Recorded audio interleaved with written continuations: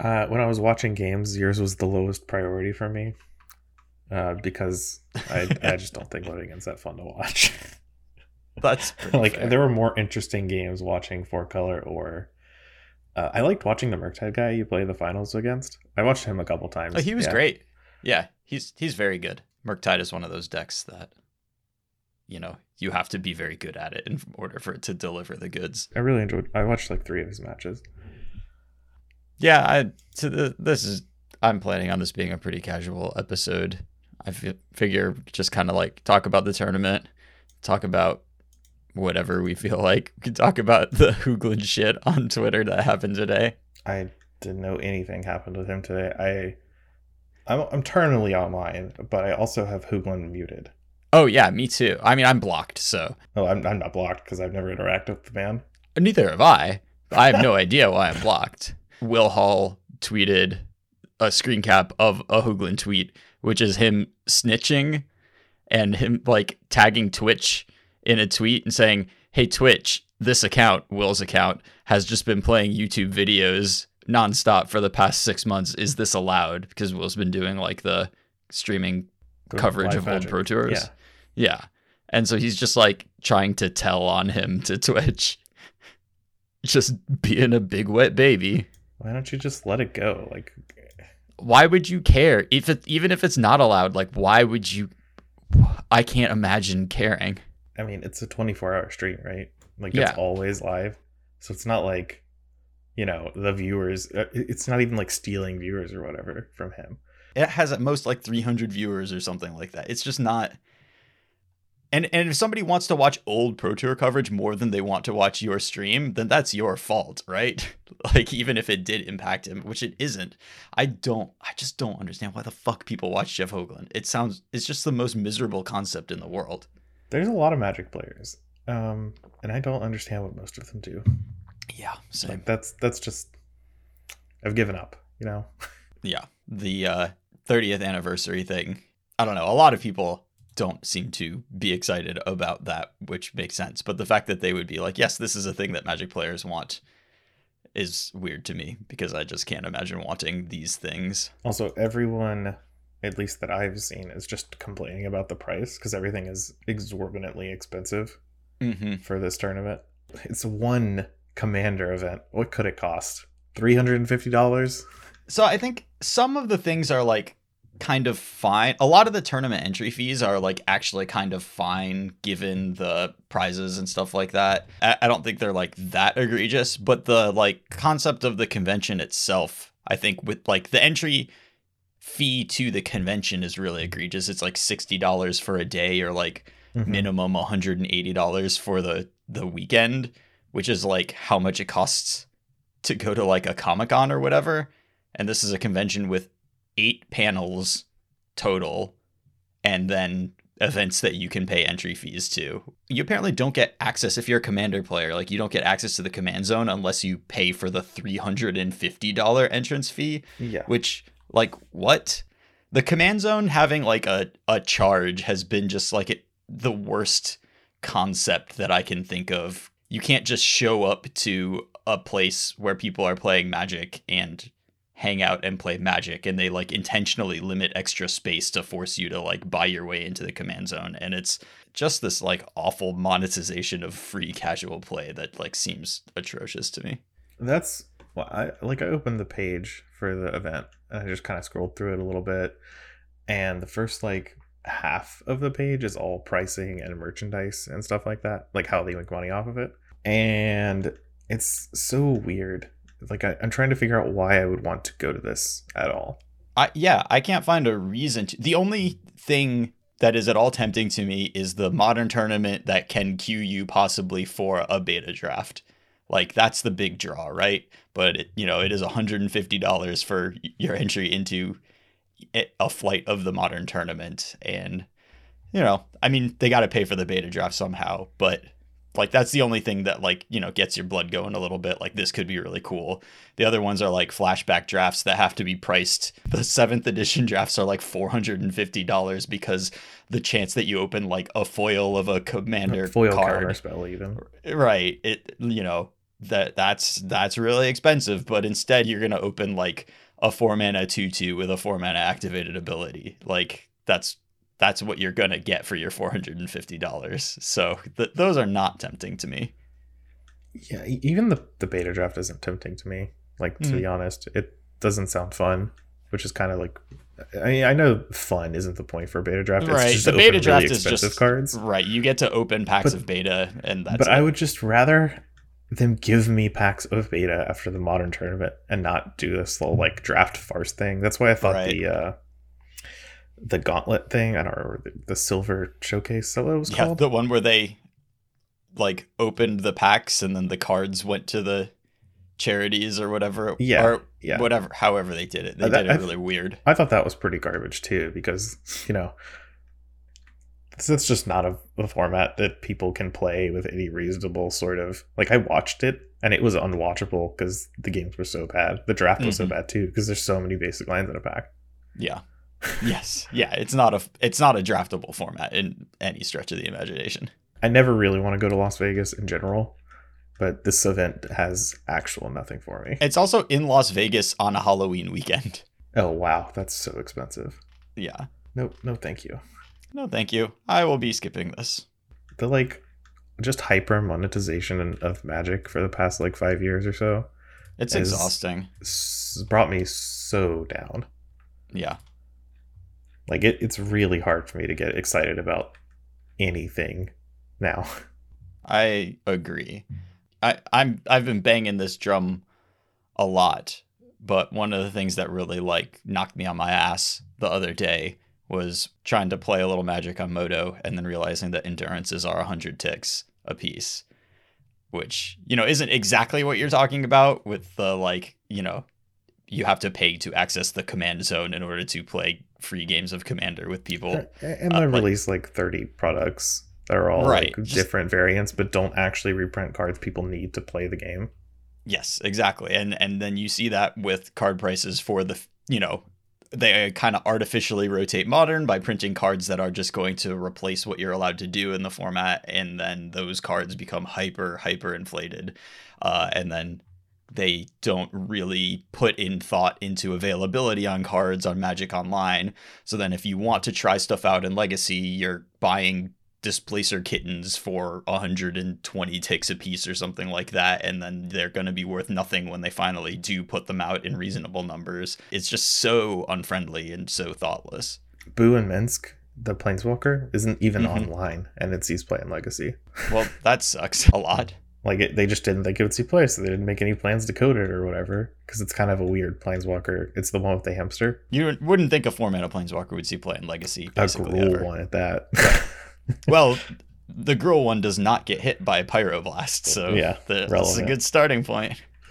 But yeah, that card is playable in Legacy, and it just isn't on Magic Online. So I know some of the Legacy players are kind of like, I mean, we're still playing Legacy, I guess, but there's an asterisk. Yeah, that's really weird. And I haven't seen any communication from any Wizards people like, hey, we were aware of this. We're just going to put in some cards later on in the next update or whatever. It's just complete radio silence. It's always radio silence. I know, but I'm not telling you anything you don't know. I'm just confirming, like, yeah, that's their MO, and it's really annoying. It's honestly why I've really been enjoying Flesh and Blood, because there's lots of communication. It feels like something's happening all the time. And the game's pretty fun. It's so easy to do it. Yeah, it's like not hard. When I was really playing Path of Exile really hard, that was a game where, like, the devs there are fantastic. Yeah, just like every week there would be like a page-long Reddit post from one of the devs or one of the community managers, just like, here's what we're working on, here's what we're talking about, here's what's going on. And a lot of it wasn't stuff that was like the most like, oh, I need to know this, but it was all like the background information was all happening. You like understood the processes, you understood where they were in the process of getting the next patch out and stuff. And it's just like, why not have somebody whose job it is to communicate stuff and understand what players are asking to be communicated to them? Like, I feel really bad whenever I watch the weekly WotC streams with Blake on there. Sometimes he's with a guest, sometimes he's not. They're just bad ads. They're not information that's useful in any way. It's they pay him for it, but they don't give him anything to go off of, and it's pretty pitiful. Those streams are summed up by like probably 3 tweets with card images, and that's the whole stream. But it takes like an hour. It takes like an hour. Yeah, it's the press conference where we're not allowing any questions from reporters. It's even worse because they allow questions, but they won't answer any. It's like, is there a sliver in the set? There might be. And it's just like, okay, thanks. Yeah, was the biggest waste of time I've ever seen. Why is there a Q&A session? Just don't have one. For as dialed in to this game as I am, for as much time as I spend thinking about it and talking about it and playing it, and as much as I love playing it, the fact that I just have no desire to watch the weekly stream from the creators about the game, this is the thing I spend all of my time on, and that stream just means nothing to me. I never ever watch it. It's just a commercial most weeks. Yep. A commercial for something that you most likely don't care about because there's so many products. Usually for some supplemental thing that doesn't really affect the way I engage in the game. Honestly, even the Dominaria United spoilers were all garbage. They spent a good 20 minutes on the fact that Legends cards were coming out, which my hot take is that that's just garbage too. It doesn't matter. No one cares. Legends aren't important. Collector boosters are such a small percentage of packs opened. They're not even in the things most people will open them in. And there's so many bad cards in Legends that it's not worth getting excited about.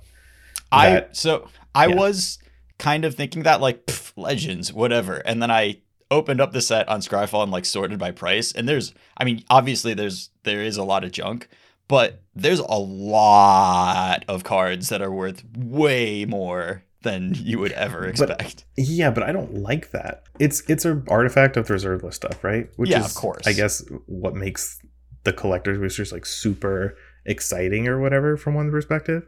Mm-hmm. But I don't like that a card's desirability is exactly equivalent to what you can exchange it to on the secondary market.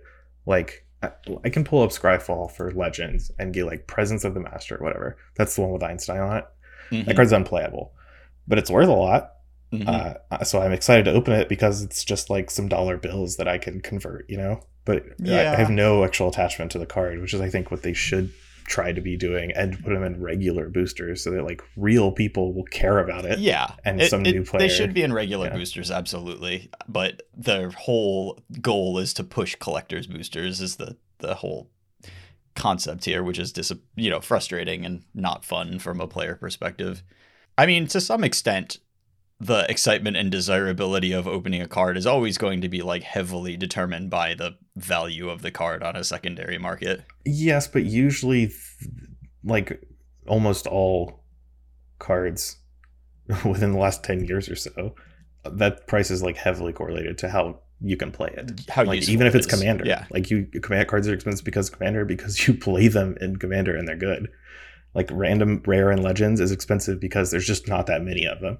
It's just you open it up and I guess you're excited to open it because it's expensive, but it's really just reminding you that the reserve list exists. It's not being a cool card on its own in any way. Yeah, the whole we found a warehouse full of Legends boxes so we can put them in packs to me was I'd rather you just tried harder at doing anything else. I do find it hard to get excited about this because how many collector's boosters of Dominaria United am I going to open? Probably not a thing I'm really going to do. I don't like the presentation of look at this cool thing we're doing for only the most expensive booster packs, and they're not really. It's like a lottery, a hyper lottery ticket now. The thing we already do, but amped up. I mean, my whole problem with collector's boosters is that there exists stuff in collector's boosters that you can't get anywhere else. And I would be fine with collector's boosters existing if they're just this is a premium pack that's more likely to contain the good stuff. But any type of pack that you get should have some chance of having whatever they're putting out, whatever special treatments of cards. You should be able to get them because that just makes opening packs exciting, makes drafting exciting if you can get something cool out of it. So the worst part about collector boosters is that they're just filled with a bunch of garbage. Even when Gavin Verhey opens up collector boosters on his videos and stuff, just discards the foil commons, just throws them away. Basically, doesn't even spend any time on them because they're not important. And if that's the case from someone who literally loves the company and the game, why are they in the packs? Yeah, Why? it is really weird that that's still part of it. It's like, here's all these foil commons. We're just gonna keep all of this in. This is just the cold open. It's like half an hour I mean, long. this is going to be a solid cold open. Like, I'll keep a fair bit of it. Is my plan.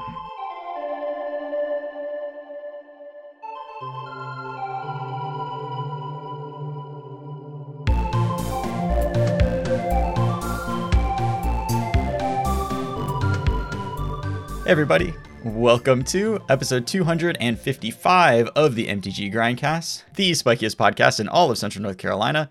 We are your hosts. I'm Chris Castor-Rappel. With me is Lee McLeod. Hey Lee, how's your apartment restoration going? The apartment restoration is going terribly. That's why we didn't have an episode last week.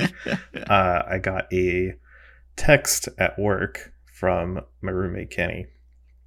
The text said, "House is flooding," and Right. I said, "What? No." This is not allowed to be happening. So then I had to drive home and try to figure everything out. The neighbors were not home. The And it was neighbor's flooding pipe had burst. through their apartment. Yeah. hmm And they weren't home, so I had to like go to the office, the property management stuff, and like find everyone and call. We actually shut it off pretty early, relative to when we noticed it was happening. But as a consequence, my house has no flooring, some of the walls are missing. It's just You need those. It's just been a week. I can't cook in my kitchen, so that sort of deal. Awful. I'm so sorry. So that was that was Tuesday, and we usually record on Tuesdays, so we just couldn't really swing that. Not happening. Yeah. So now at least it's quieter. Like there were a million fans until Friday, just on it all the time to Just like trying to dry dry the everything place up. out. Yeah. But now those of the fans are gone, so I can actually hear myself, and you can hear me too, and we can record a podcast. Ideal for a podcast to be able to hear Yeah. everybody on it.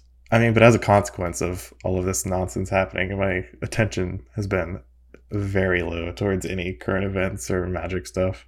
Well, did you know that I won an RCQ on Sunday? Oh, did you know that I was right there I watching you did win? know that. I saw you. Granted, from your opponent's perspective, so it could be argued that I was cheering for him, But but mostly because You there weren't. wasn't any room on your side. yeah, that's fine. Actually, in some ways, I don't mind people watching my match. I kind of don't love people looking at my hand and watching my match all the time. Somehow it gets into my head a little bit, and like sometimes I don't mind it because then I can like talk through plays that I'm not sure about, and then if they have all the context of my hand, then I don't need to be like, okay, I had this. I can just like walk back and be like, would you do that? And that is nice. But sometimes I just need to like focus on the match itself and just like remove everything. And if I know somebody's looking at my hand and I can like feel it, and I know I'm about to do something unintuitive that like I'm gonna have to explain why I'm doing it later in a conversation, then that's like extra things that are like going on in my brain that I just don't need. I just need to play Magic. So I'm fine with there not being any room on my side of the table. That's funny. I never really considered anything about that because I don't think about that stuff. So I have to, and this is one thing that I want to talk about for a couple of reasons, but I have to think about how my brain works in order to be successful at anything involving making my brain work. And I need to hack my way through like getting my brain to do the things that it's supposed to do. You know, when I'm playing a Magic tournament, like I took my ADHD medication. This is all because of ADHD. That is why I have to figure things out in different ways. Like I take my ADHD medication at a different time when I have a Magic tournament that day because I need it to be effective for as long as possible during the Magic tournament, or bad things will happen. Bad things did happen in this tournament. My semifinal match, I played the worst Magic that I have ever played, and not even because I like misevaluated the game state or just like took questionable lines. I literally just forgot to Force of Negation a Lethal Summoner's Pact that I had planned to Force of Negation for the win. I just like let it happen because in my brain I was like, yes, I know that Summoner's Pact is being cast. I have a plan for it. And so I was just like, okay. And then my opponent picked up his deck and I was like, that's not what was supposed to happen here. Oh, wait, hold on. That was supposed to not happen. Very Yeah, explicitly. Yes. And so I died to I died to a Summoner's Pact when I had Force of Negation Shardless Agent in my hand. Like, that is crazy. And it's hard. There's really no explanation except for that I just like completely lost my focus at that moment. And I need to figure out better ways than what I have done in order to keep my focus going. Punted on timing of a violent outburst in another game. Though I did manage to take it down because I was bailed out to win by hard casting Striped Riverwinder into Striped Riverwinder of all things, as my opponent top deck Amulet Amulet into after Amulet. Amulet. Yeah. I remember that. I think 3 amulets in a row it was. Yeah, it was because he played the one and it was like, okay, well now a Titan off the top is going to kill me immediately. And then he played another one and I was like, I think we might get this game. And then he played another one and it was like, all right, we're gonna get there with these 7 mana 5/5s. That's the Hexproof one, yeah? Oh yeah. Oh yeah. And then a Foundation Breaker to kill his Construct Blocker to deal lethal 1 turn earlier. It was quite a string of draws. After messing up the Cascade spell. I would have been pretty salty if I were my opponent, but Sausage Assassins was a true gentleman and just a friendly dude. So nice. What else do you need to do to trick your brain? Because you interrupted yourself with that story. Yeah, because my brain got tricked by having a story to tell. Well, that's why I'm here to remember stuff. You know, I have to take my medication at the right time. I think actually, at the beginning of the tournament, I didn't really feel like playing. I was, a little down on Modern in general. I was a little tired from the tournament before. I found myself like unexcited to play Magic that day. And, I was kind of joking about it. And Philip was joking about it too. And he was like, you just got to kind of detach yourself and like puppeteer your body into playing Magic and just don't worry about the results of any match. And I kind of did that. I kind of just like left my emotional attachment to the result of any match at the door. And that actually seemed to help a lot. So, and I'm not generally like, oh man, I got to win this match. This is really important. My mental state depends on me winning this match. Like, that's not how I approach tournaments. But I think I did kind of manage to take it to another level this tournament where it was just like, I'm playing Magic. If things don't go my way, it's fine. If I mess up, I will regroup. I'm just going to play cards against my opponents and try to come out on top. I don't know. It did feel a little different, like from round 1 on, just like that approach that day. And so that might be a little bit of a mental hack that helps. I need to be very careful with how I regulate like my food eating during a tournament. I don't want to get too hungry, but I also don't want to eat too much because I know that after like a full meal, my brain slows down a little bit and I don't like to let that happen. There's some weird like biochemistry thing that goes on when I'm like satiated, and it's just, this is one of the things that I need to overcome to play good Magic, and I need to like kind of keep track of them and manage. I have the same sort of deal with food. Like I don't eat during tournaments unless it's something light, like a snack. Mm-hmm. Whenever stores have like pizza brought in to like sell to people at kind of cheap just so they can get some more money in. Mm-hmm. I never eat any of that pizza just because the pizza's heavy. It's greasy. Yeah. Like I don't want to do that in the middle of a tournament. Yeah, I don't mind having something a little heavy. I just like need to not eat too much of it, basically. There's something about like being full that like dulls any sort of prey drive or something like that. Killer instinct. Yeah, I think it really does for me. Like if I feel like safe and full, then my body's just like, you're fine, you don't need this. But you stay a little bit hungry, then you can convince your body that it's time to go hunting. Just be a little more alert. Yeah. And for me, like that's a big difference maker. Keep track of like a couple more things in the game state. Like focus a little harder on your plan, and that that's one of the reasons why I stick with a single deck for so long, because my available focus is limited, and so if I don't have to think about the way that my lands work in the first couple of turns because I just have done it so many times, if I don't have to think about like do I cycle this main phase? Do I cycle at end step? Well, I've seen this group of 7 cards before. I just kind of know what to do with it. And only when something is kind of different, then that triggers something in my head. And I'm like, okay, we got to start approaching things differently from here. But if I have the basics kind of built in, and I think that's one of the reasons why I stick with decks for so long, because my like success with a deck is like this logarithmic graph as I get experience with it and just feel comfortable drawing the opening hands and taking mulligans and playing the cards out. Yeah, that makes sense. Everyone's got their own little quirks they have to navigate as they know how they work. Yeah, I have the same deal. Much different, not your stuff, but right. But all of our brains like work weird in different ways, and that kind of identifying your own needs as a Magic player is an important part of success, I think. Mm-hmm. One of the worst things about Sunday for me, I didn't get to play because of aforementioned house stuff, but I didn't get to see Philip there. I got there at like the end of round 4, and Philip was just gone. I guess he had lost out or something, but I didn't get to see Philip. He like left the previous day to go to a wedding, and I was like, man, I'll just never see Philip for a day.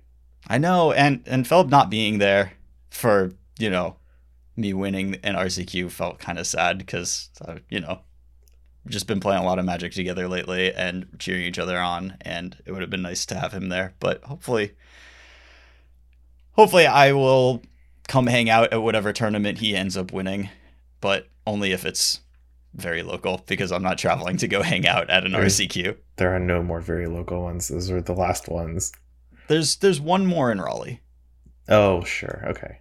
That's not what I plan on attending, but I am going to go to the one in Goldsboro this weekend, just because I want to play the Breach deck that Alan has been playing, just because I've watched him enough that I want to try my hand at it. This is just, I've played the deck before, don't get me wrong, but I do the cycle thing with decks where I play one for a bit and then I get bored of it and then I have to try something else, and that's just kind of where I'm at now. I just need to try something else.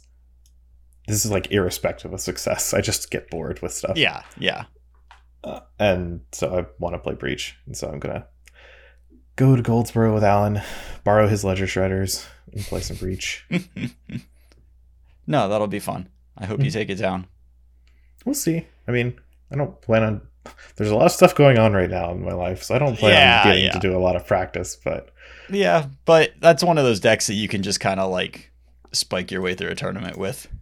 Yeah, also I've played it before. I know how the deck works. Like, I'm pretty comfortable on it. Like, if you're one of your things is that you need to have reps and practice with a deck, that is not something that is as big a deal for me.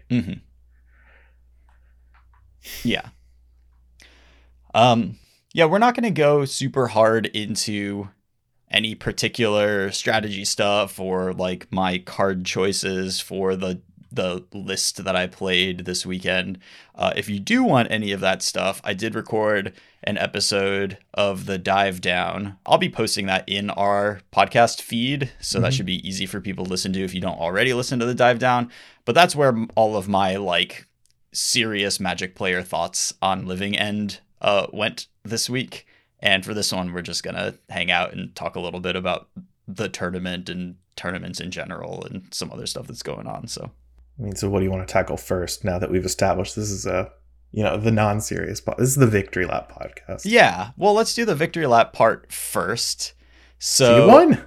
Yeah, I won. It felt really good. I get in these like a lot of my friends are really good at Magic, and we start going to RC. This is the same as PPTQ seasons were in the past. We start going to tournaments, we start going to RCQs, and then I start seeing my friends qualify, and I keep like missing by a little bit, and it's like, I wonder if I got what it takes to do this. Am I like missing something? Am I just coming up short because I'm screwing up somehow?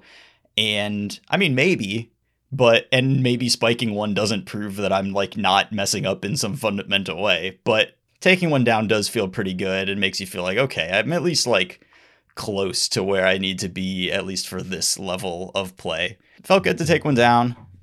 Felt good to do it with a bunch of friends there. That was really nice. Yeah, you had a crowd. This was like 9 o'clock on a Sunday. I know, and nobody was leaving because, well, multiple people had come together, and so. Yeah, but like we could have left you at any time. You could have left me at any time. But we didn't because we wanted to see you win. And I appreciate that. And also, Kenny could not leave, so you could not leave either. Yeah, you're gonna have to explain that one for the pod. So Kenny, Lee's roommate, our good friend, we discovered a thing, which is if he sits down and starts watching me, I'm always winning when Kenny is watching me. If he walks away, usually I walk away when I see that like my friend has a game locked up. I don't need to see them. Like if you're breaching somebody, I don't need to see you like breach all the way through your deck. I'm just like, yeah, I know that's the end of it. He would get up when it was like, yes, of course, CCR's got the game in hand. And then like 5 minutes later, I'd walk away and be like, no, it's just everything went wrong. I'm dead. And that happened like 3 times on Saturday. Like all 3 matches that I lost on Saturday, he would like sit down, start watching, and then get up and walk away. And I come back and be like, oh, sorry, I lost that one. I don't really know what happened, honestly. So the rule now is that Kenny doesn't have to watch my match, but if he does sit down and start watching, then he's not allowed to leave until the match is over because I just can't deal with that amount of bad juju. Yeah, he had to go to the bathroom during the finals. He had to stop himself. Did it? Oh, poor Kenny. He stood, I don't know if you caught that, but he stood up like in between games 1 and 2. And then sat right back down. And I looked at him because I'm across the table from him on your opponent's side. And he's like, I can't leave. And then I said, oh yeah, of course. That's a true friend right there. You can't ask for anything more than that. And honestly, you can't really ask for that. So I would not have. That was entirely voluntary. I mean, it clearly makes the difference if the semifinals match where you screwed up in 2 of 3 games. Mm-hmm. Screwed up pretty bad, yeah. If that proves anything, he's got some sort of mystical effect. Yeah, there's definitely something going on there. Tournament itself, Living End was a very good choice for the local metagame, in particular my hyper-localized metagame of the 6 Swiss matches that I played and the 3 top 8 matches that I played.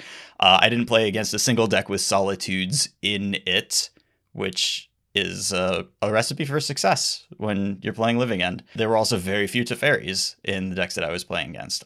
In the Swiss, I played against Hammer twice, Murktide once, I played against Breach once, Enchantress, and I played against that mono black Invoke Despair list. Really? I did not see that. That was from very early in the day. Yeah, that was round 3 when I was 1-1, I believe, which is, probably about where you expect to play against the Cabal Coffers deck. I mean, my opponent knew what he was doing with the deck, but it's really, really tough for a deck like that to beat a deck with Force of Negation in it. So overall, those pairings you can't ask for better pairings than those over 6 rounds of Swiss. Lots of Urza Sagas, lots of decks that bringing in Force of Vigor like breaks the sideboard games wide open, and because you're playing Living End, you're favored in all of those game 1s anyways. So I got very lucky in my pairings, and then in the top 8 I played against Amulet into Murktide, and kind of can't ask for better than that. Murktide is favorable for a Living End. It can be pretty close, especially when your opponent is good, and my finals opponent was very good, but I just drew 2 Griefs in one game and drew Violent Outburst and 2 Force of Negations in the other game, and lost the one where he started on Ragavan. I could only put together Force of Negations with Shardless Agent, which doesn't work against Murktide. Mm-mm.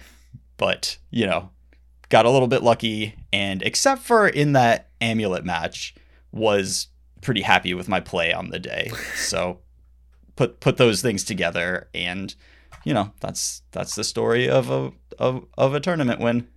Yeah, I mean, you have to get lucky to win a tournament. That's just right. The rule. Like, it's just gonna happen. Yeah, you can play very well and have a good deck choice and all that stuff, but you literally do have to have some sort of luck on your side.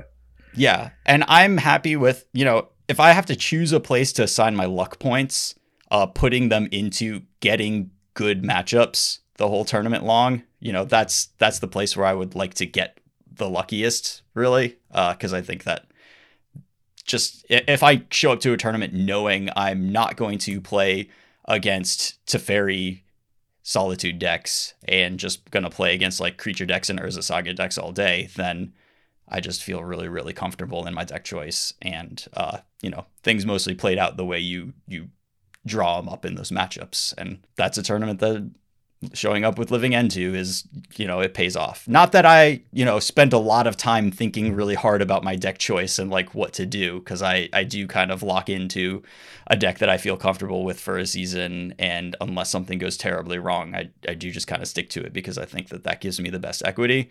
But fortunately, a weekend came around where both I was going to play the deck well and the deck was well positioned. So things worked out. Yeah. I only got to play one of the RCQs, the one on Saturday, and I was just demolished. Basically, I played Glimpse. I had really close round one against Four Color, ended up losing that. And then I just got smashed by like Boggles and Hammer, just like killing me on turns before I could cascade, essentially. And that was done. God. Like that was it. Getting killed by Hammer before you cascade is just like the price of doing business in Modern.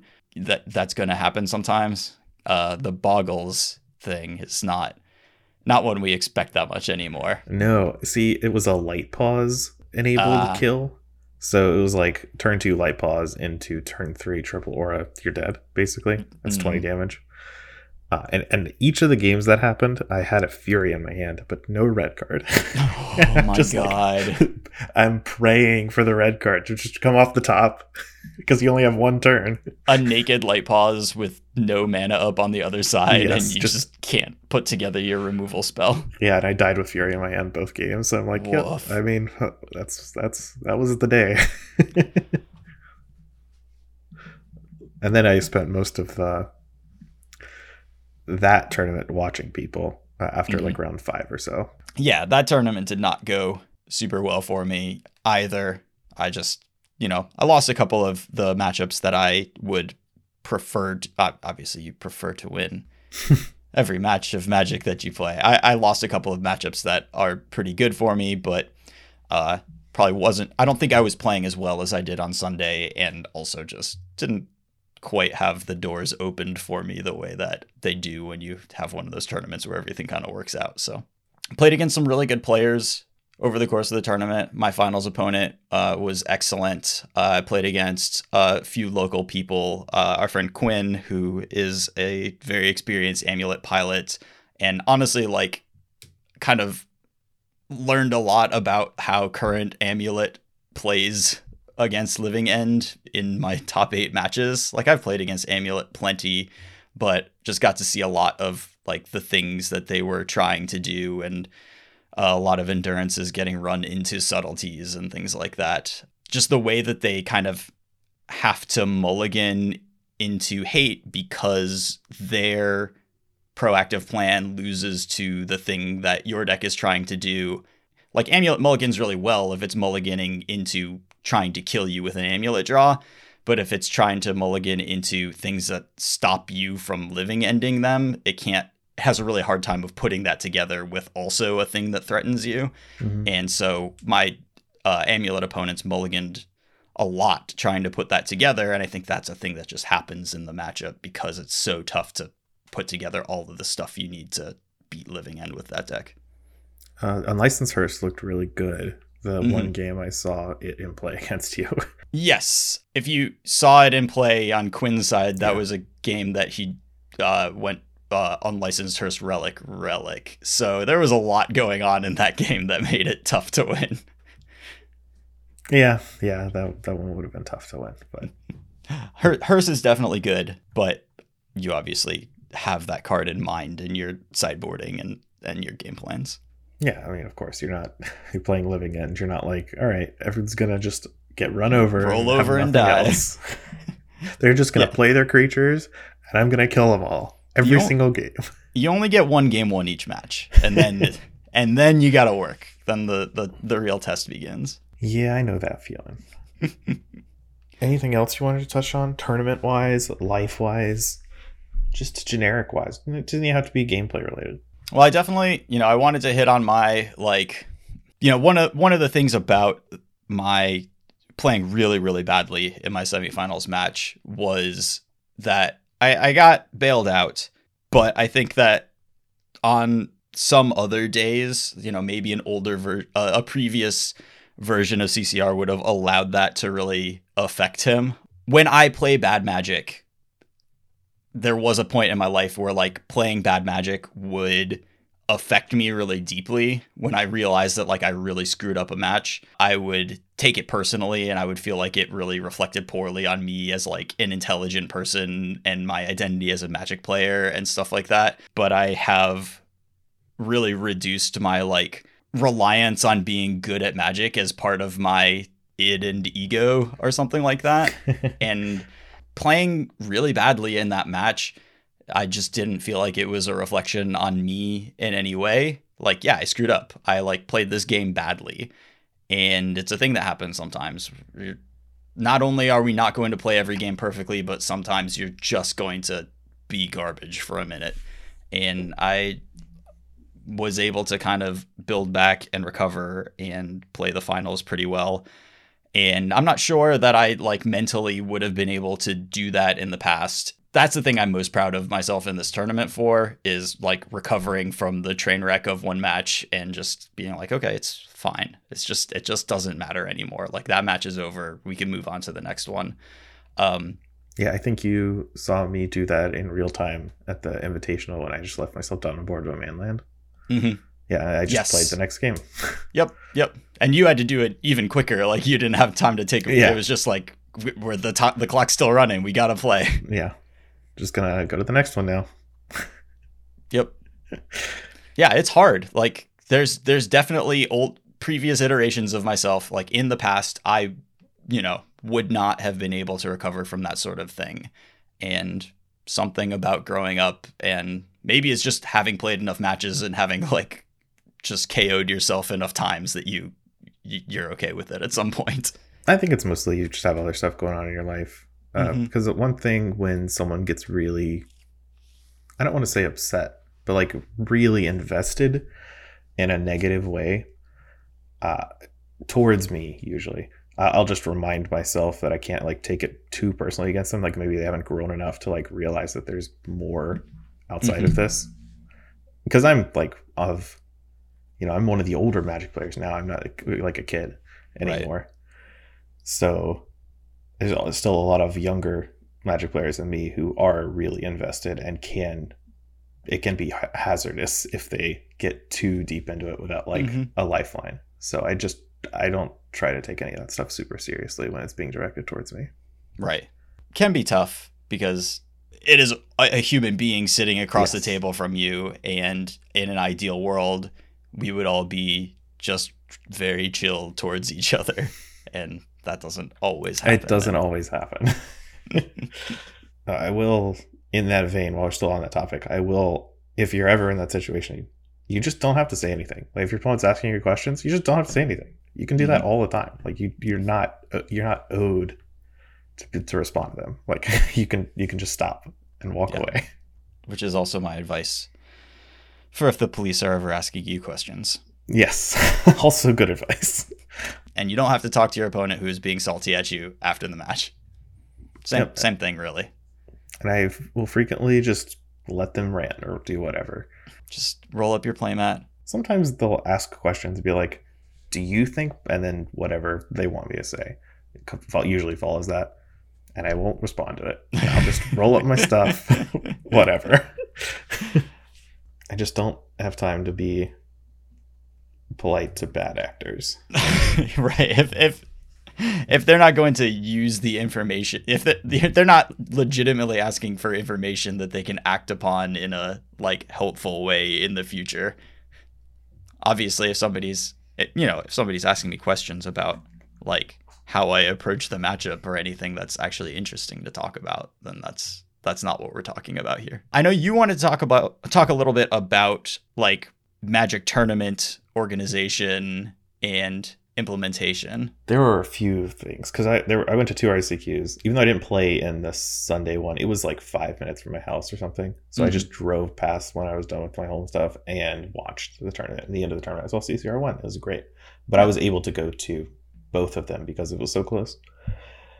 And there was a stark difference between how the two tournaments were run, and it reminded me a lot of one of the Twitter dramas that happened like a week or two ago where a known Magic Online grinder was caught cheating at a Brazilian RCQ. Well, was caught cheating after the Brazilian RCQ. Yeah, after the Brazilian RCQ, but was cheating at the event. Yeah. And basically misrepresenting what the card Deflecting Palm does. Yeah. And then there's a bunch of fallout from it. But basically, one of the takeaways was that the judging staff didn't really have effective ways to, like, the judging staff wasn't experienced, couldn't countermand that, didn't have a good way of dealing with it when it was happening, and he just kind of got away with it basically until it came out. Yeah, not only missed the judge call, but then also missed the fact that, like, the only way we could have ended up in this state was by him cheating and, like, misrepresenting what the card did. Yeah. The one on Sunday was run a little rough. The judging staff was not super experienced. And it's really, really important. We live in a tri-city area. We have a lot of good people around that can be Magic judges. And there are a lot of good ones in the area. There are many, many, many areas that are just not that fortunate. Mm-hmm. And we still have bad events. So I can only imagine what, like, events in other countries are like, or even smaller towns.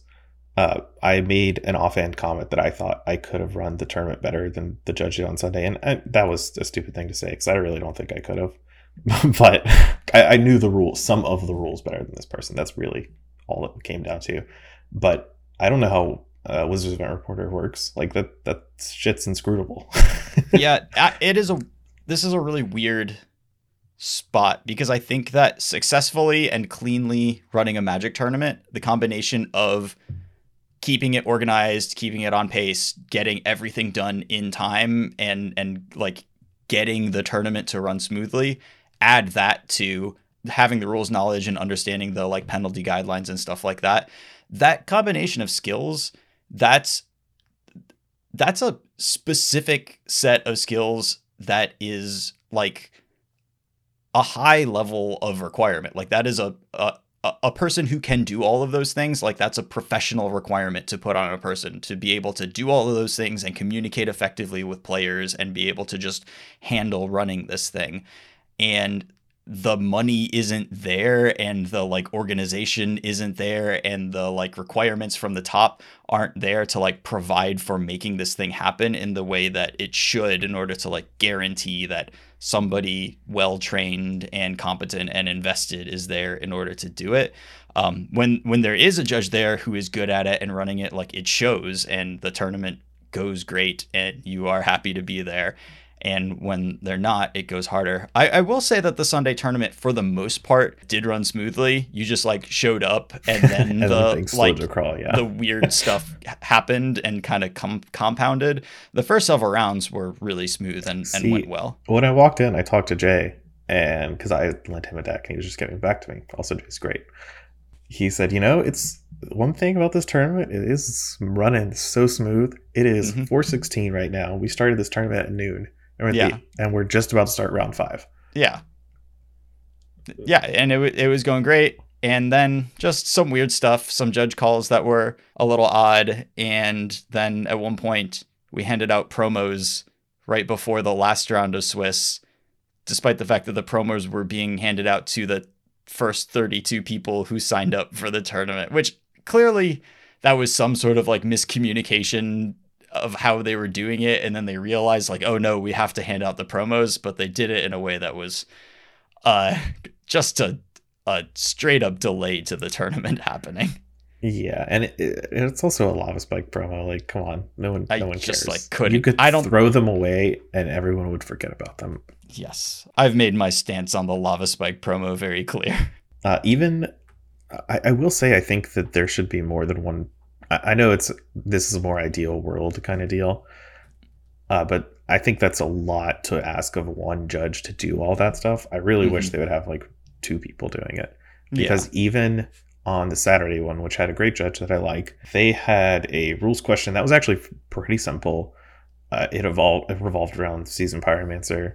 If my opponent has no cards in hand and plays Seasoned Pyromancer, do you still draw cards? The answer is yes. Yes. And that's what the judge said. That's like a main thing about Seasoned And then he walked away because he had 10 other things to do. I don't blame him for that. But ideally, I would like the judge to explain why rulings are the way they are, so that doesn't like come up again. So it's like more clear. And I know that's what judges would like to do in an ideal world, but sometimes you just have other stuff going on. You don't have time to do all that. Yep. Yeah. Like, I know that in a really heated judge call on Sunday, we actually had multiple spectators pulling up the relevant parts of the comp rules to like help out the judge because he was a little overwhelmed. Yeah, and that one was a little bit of a niche ruling. Had to do with timing. It's just timing. Yeah, stuff. It was just a timing thing and who gets priority after a triggered ability puts a spell on the stack. But it also, you ideally have a judge who, when you get asked a question, like if they don't know the answer, they know where to look for the answer. And without, I don't know, it's just a lot of requirements to put onto a person. And I don't think that the management and the training and the requirements are clear enough. And obviously, like WotC has said, like, yeah, you can run RCQs without a judge, which is a frightening proposition, honestly. It's definitely not a good one. Yeah. Because many aspects of tournaments I've been to without judges are truly terrible. Like, even if the best case scenario is that you have someone who's really experienced just playing in the tournament and they just get up and just help you out. Right. But that's some FNM shit right there. Yeah, that is FNM shit right there. But, at the end of the day, stuff usually gets figured out. Magic gets played. Usually, like the Carlos Alexander situation was like, that's the exception. But boy, the fact that can happen, like what a dagger to the other players in that tournament, and what a just unfortunate situation. That's why it got a lot of attention, because it is that's the worst case scenario for not having a qualified judging staff at your RCQ, is somebody just takes advantage of the situation and then robs the other players in the tournament. And it's pretty, I don't know, from the perspective of a Magic player who likes playing in Magic tournaments and wants the cards and the plays to determine who qualifies, and it's just like kind of heartbreaking to see something like that happen. And I don't know, it's frustrating to watch. I hope the rules around the second season of RCQs are a little better in this regard. I don't know if they're out or not. I know promos were announced, but again, hard to keep up with all this stuff that Wizards puts out, because they don't put it out in a clean and organized way. Right. But I hope that they take a little bit of steps to make it better. If not, just the promos themselves do not help me realize that, because we're going from Nykthos to the top 8 promo to like Selfless Spirit or something. Yeah, that's a wild one. Right. Like, and I mean, this was part of the equity in the tournament is your top 8. You get a Nykthos promo winning the tournament, which I didn't even know, but I got a foil version of the Nykthos promo. It is, whoo, baby. You could just like make a boat out of this thing. This is curved to hell and back, but it's there. It's neat. It's apparently valuable. I don't think that the Selfless Spirit will have that sort of value. So kind of a backward step. Yeah, it's the whole promo thing is so easy to do correctly, because it costs you so little if you're WotC. Just pick one that people want. You're literally throwing Legends cards into boosters and you can't get promos right. Like, come on. I don't know if I have more to say on tournaments. I know we didn't make show notes. We're just kind of being casual. Yeah. And we spent a long time at the. I don't know how much of the cold open you'll actually use. Probably a bunch of it at this point. But I think I'm out of complaints for today. Sure. That's fair. What do you have that's not complainy to talk about? Ooh, that's not complaining. I don't know. I'm looking forward to playing Modern this next one. Just because I'm ready to play some Breach again for a very long time. Do you want to talk a little bit about this Breach deck and like, because this is like the white version, right? I mean, the Jeskai version. It's Jeskai, air quotes, and that you're playing some white sideboard cards like you always have been. Like previously, it was like Wear and Tear, maybe Teferi, and now it's just Prismatic Ending and Teferi. Okay, fair enough. Just like it's the same. It's the same thing. The only different thing about it from the one I played was Ledger Shredder. Yeah, because Ledger Shredder didn't exist when I played the deck last. So that's actually a huge change, and makes your among other things, the burn matchup just like incredibly straightforward. just get a Ledger Shredder into play. Just literally play Ledger Shredder on turn 2 and they cannot get through it. It's so big. It's so large. Because that deck always has a 0-drop to just jam. Yeah, it's never dying to a Searing Blaze. You're okay. You're fine. Yeah, you're always trading for a creature and something else. No, but I'll play that. I mean, maybe we can talk about it more next week when hopefully Alan just wins the event with it. Not even me. I'm not even that greedy. Just have Alan win. Well, I hope one of you wins because, I want to get as big a crew as possible for the Atlanta road trip in November. Yeah. I mean, I would have to win to go to Atlanta. That's going to be a requirement for me. I no longer have to hem and haw about, will I go if I'm not qualified? Because I just, now I get to go. Although that now I can't focus on, the upside of going to Atlanta without being qualified would be like knowing, okay, I am going because I want to figure out like a way to pull some content and interviews and photographs and like the experience out of it and try to do something cool and put something together out of it. Going, as I have on every other Magic trip, to play in a Magic tournament means that your focus is on the tournament. You're spending most of your time playing, and I don't know how much time I'll get to actually kind of like absorb the experience of Magic the Gathering at DreamHack and come back with like a report about that and maybe put something together for the people to see. So we'll see how much time that I have while going, but I'll at least bring my camera, I'll at least bring a microphone and try to talk to some people and bring back a picture of the event. So one of the bummers is the format for the RC split, or is it just Pioneer? Believe it is just Pioneer. Okay. But so don't quote me on that or put me saying that on a podcast.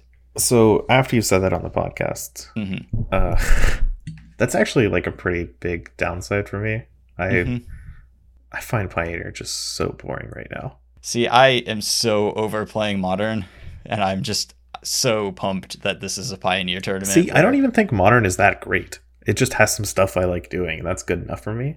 Pioneer doesn't have any of that. Like, I don't want to do anything at Pioneer. They banned all the cards I want to play are banned. It is a shame. It would, if they could just unban Kethis at least. Yeah, I'll play a bad Kethis deck and have fun, Yeah, all you can do is play Lotus Field and get run over by the faster creature decks. So just gonna have a great time with that. No, I'll probably just play Mono Green or something if I have to. But like, if I have to. Like, I would like to want to. I don't think Lotus Field is a bad deck per se. Like, if I saw someone playing it at a tournament, I wouldn't be like, they've ruined all their chances of winning this entire thing. The part about it is that it's pretty fun. I enjoy playing Lotus Field, but when you play against like mono blue spirits or whatever, and you just feel like you have exactly zero chance of winning ever, even if they don't draw well, it's just so demoralizing. Yeah. Yep. Also, the burn deck has Idol on. I'm not worried about the burn deck, mostly because it's not played very much. Like, yes, it's not great, but I don't think the burn deck's played very much from the last I checked in. It rises and falls. Like, I think it is on the rise now. But yeah, there's also like humans is on the rise, and those decks have a lot of Thalias and also extraction specialists to bring back the Thalia after it gets killed. So I love that, by the way. yeah, it's kind of fucked up, honestly. I literally watched Kenny do that in Modern on Saturday. Just like, all right, extraction specialist, bring back Thalia. Or the best was extraction specialist, bring back Burton Forge Tender, who had been sacrificed to like counter a Fury. Yes. Extraction specialist bringing back creatures that don't have to fight is like so gnarly. Like the humans deck in Pioneer, the fact that you can get back Thalia, Thalia's Lieutenant, or Luminarch Aspirant with it, which are all like must kill twos. Yeah. It's really good. Yeah, it's fantastic. I really like that card, Extraction Specialist. It has Lifelink too, which is an extremely strong keyword ability. Yes. Especially on a 3-power creature that often gets a +1/+1 counter. Like, it's not raceable. It's good clean living.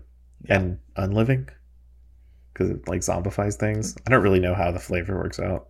I think it's that it rescues it. It's treating whatever creature was in your graveyard as like only mostly dead, and then it just like Princess Brides it back. Oh, so if it's white, it's a rescue, but if it's black, it's the necromancy. It's necromancy, yeah. Oh, of course. Yeah, okay. Mm-hmm.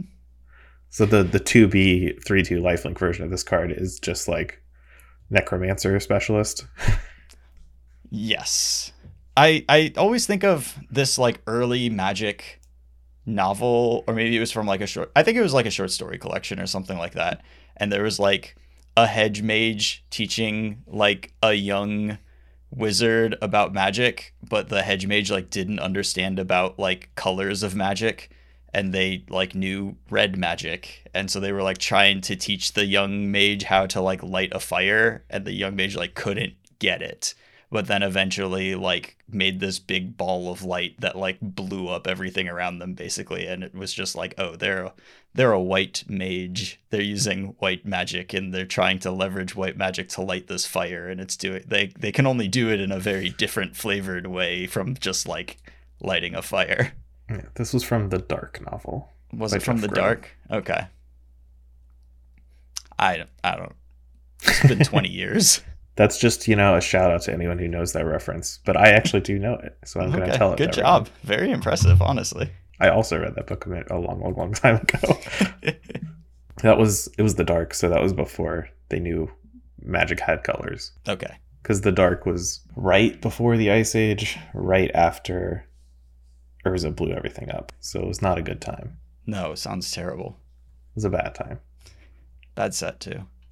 Well, I think people enjoyed it at the time. Yeah, probably. Everybody loved any Magic that they were getting at the time. I guess until Homelands came around, and then people actually got mad about that one. Yeah, people just would rather have Fallen Empires instead. Fallen Empires had alt arts. It introduced that concept like real early to TCGs. Yeah, Fallen Empires is not that bad. Yeah, there's some cool stuff in there. And it had Homerids? Oh, yeah. And Thralls? Yes, it did. Man, so many hits. Well, I'm not sure that Homerids count, but Thralls there was one in Dominaria. There weren't any slivers in Dominaria. That's a win for the Homerids. Well, the set Dominaria. when you put slivers into a set, you're committing to a concept. There's a big cost to putting slivers into your set. Look, all I'm saying is that that 4-mana Homerid in Dominaria proved that Homerids are just more popular than slivers.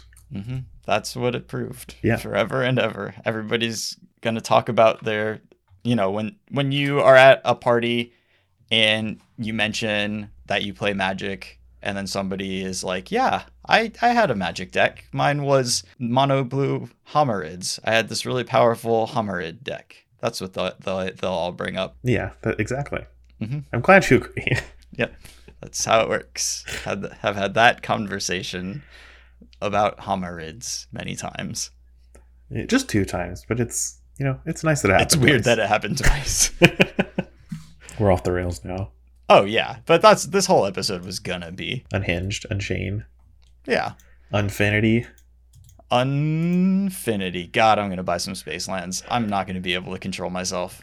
So I really liked the basics. The planetary ones were so cool until the Dominaria full art basics, the stained glass ones, were spoiled. Oh my god. And I'm like, oh, if I'm not playing with any other basic land now. And I play a lot of basic lands. It's very hard for me to say that, but those are so good. I mean, they're Magali lands. Yes, so they are. just One of my favorite artists. yeah, she's my favorite working Magic artist right now. I think she's extraordinary. I also really appreciate those stained glass lands after the travesty that was like the stained glass planeswalkers, which were just like Filters, Photoshop filters. yeah, and like the pieces of glass had like several different colors in each individual piece of glass, which isn't how stained glass works. Yeah, no. Whenever people bring stuff up that they really like the stained glass planeswalkers or that they want to show them off, I always wanted to say these are the worst looking things of all time, but I never did because right, because it's their personal thing that they like. You know, yeah, that's cool. I just think it's so stupid. I honestly, sometimes when a thing like that happens, I find myself a little jealous because I wish that I could be like so uncritically happy with stuff. I mean, I can be, just, not about that particular thing. But it's nuances and it's little touches that I appreciate that like show that care went into something. And so things like, if we're just going to be on the topic of stained glass stuff, like I think the history of Benalia art was like wonderful. That was like such a cool example of that concept. And a lot of the sagas are really like playing on similar ideas. And I love when you can tell that something different is happening and the artist was really careful about it. Like I love the saga art just in general. I think one of my favorite ones is, I think it's the Aroan games. It might not be though. No, it's not the Aroan games. It's the Akroan War. Oh, because sure. it's on a tapestry, like a woven one. Mm-hmm. That's what the art is. And at the end, it just like isn't phrase finished. off. Yeah. Yes. Those little things, that those attentions to detail and like little moments of, oh, that's so cool. I love that stuff. And that's what can make me really happy with art and just like little flavor things. So, I'll be getting all those basics from when Dominaria United comes out. I don't honestly not even excited about the set. I'm really looking forward to the Brothers War and hopefully a Phyrexia set, like artifact stuff, right? I want to play some busted garbage in any format that they'll let me play it in. But I don't expect Dominaria United to be that kind of thing. Like all the spoilers they previewed are just kind of whatever. Yeah, it's very like legend oriented so far. I don't mind legend oriented. I think it could make for a good draft set. Mm-hmm. But when one of your first preview cards is like burn down the house, but like strictly worse, it's not going to get me excited about the set. Not strictly worse. We don't use that word on this podcast. All right. Okay. Let's go back and edit that. But one of your first previews is burn down the house, but worse. Mostly worse. Yeah. Not going to get me excited. Yeah. I mean, hopefully we'll get hit with some better stuff. I am looking forward to it just because it feels like it's been 10,000 years since we had new Magic cards. So, I mean, there's been a set like every month since Streets of Nevada came out. I know, but none of those sets are relevant to my Magic the Gathering experience. I demand that my needs be fed. All right, we'll get on that right away. I want a new limited format. We still have like a month and change. Like this set comes out the end of September, right? Yeah. That's a big wait. It is. I mean, it's fine. I can find other ways to occupy my time. It just has been a little while since a new draft format has dropped, and that feels weird to me. One of my favorite ways to engage in Magic is to check out the new set by drafting it a bunch and then learning like all the cards that way. I really just want Shakeups to Pioneer. I just want Pioneer to be a format I can like enjoy playing. Well, hopefully we see some stuff. Just in case people are listening to this and think I hate Pioneer, I don't really I don't think it's a bad format or anything like that. I just don't enjoy playing it. Like I think it's kind of washed, kind of dull. It got put into a weird place when they just like decided that they didn't want it to be the combo format anymore, and they just like wiped a lot of the stuff out of it. And then Treasure Cruise and Nykthos are more powerful than any other card in the format by such a large margin that you kind of can't justify doing much else. it's just in a weird place for sure. I enjoy playing it because I like the way that a lot of the games play out, but I may be lying to myself, and it's just that I enjoy playing Treasure Cruise when my opponents are not doing a good enough job of putting Treasure Cruise in their deck. So, that may not be me truly enjoying the format, but I have enjoyed it for whatever reason. That's what I just want: new Magic cards, new stuff to do for, and nothing's ever going to impact Modern until they print. They either have to unban stuff or print something crazy like Modern Horizons 3 before Modern gets impacted again. That's what is kind of like, that's my fear about Modern, is that it's just going to be like a rotating, just what is the latest modern oriented set put into the format. Okay, we're about that for 2 years. Like it'll iterate with time. Like things will ebb and flow, but it's not going to upheaval. It's not going to go through an upheaval process. Like it's just the card pool is too large for that now. Yeah, we're basically in Legacy Delver scenario, but in a way healthier spot than Legacy. Sure. And I mean, we are very much oriented around the pitch elementals as like the core of the format.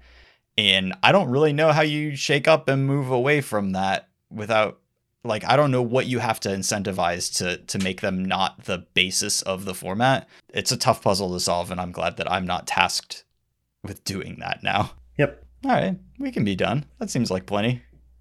Perfect.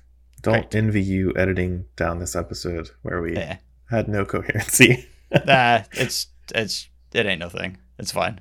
Everybody will know that this is really just a joke around episode. That's the whole point. If they don't like us, they don't have to listen to it.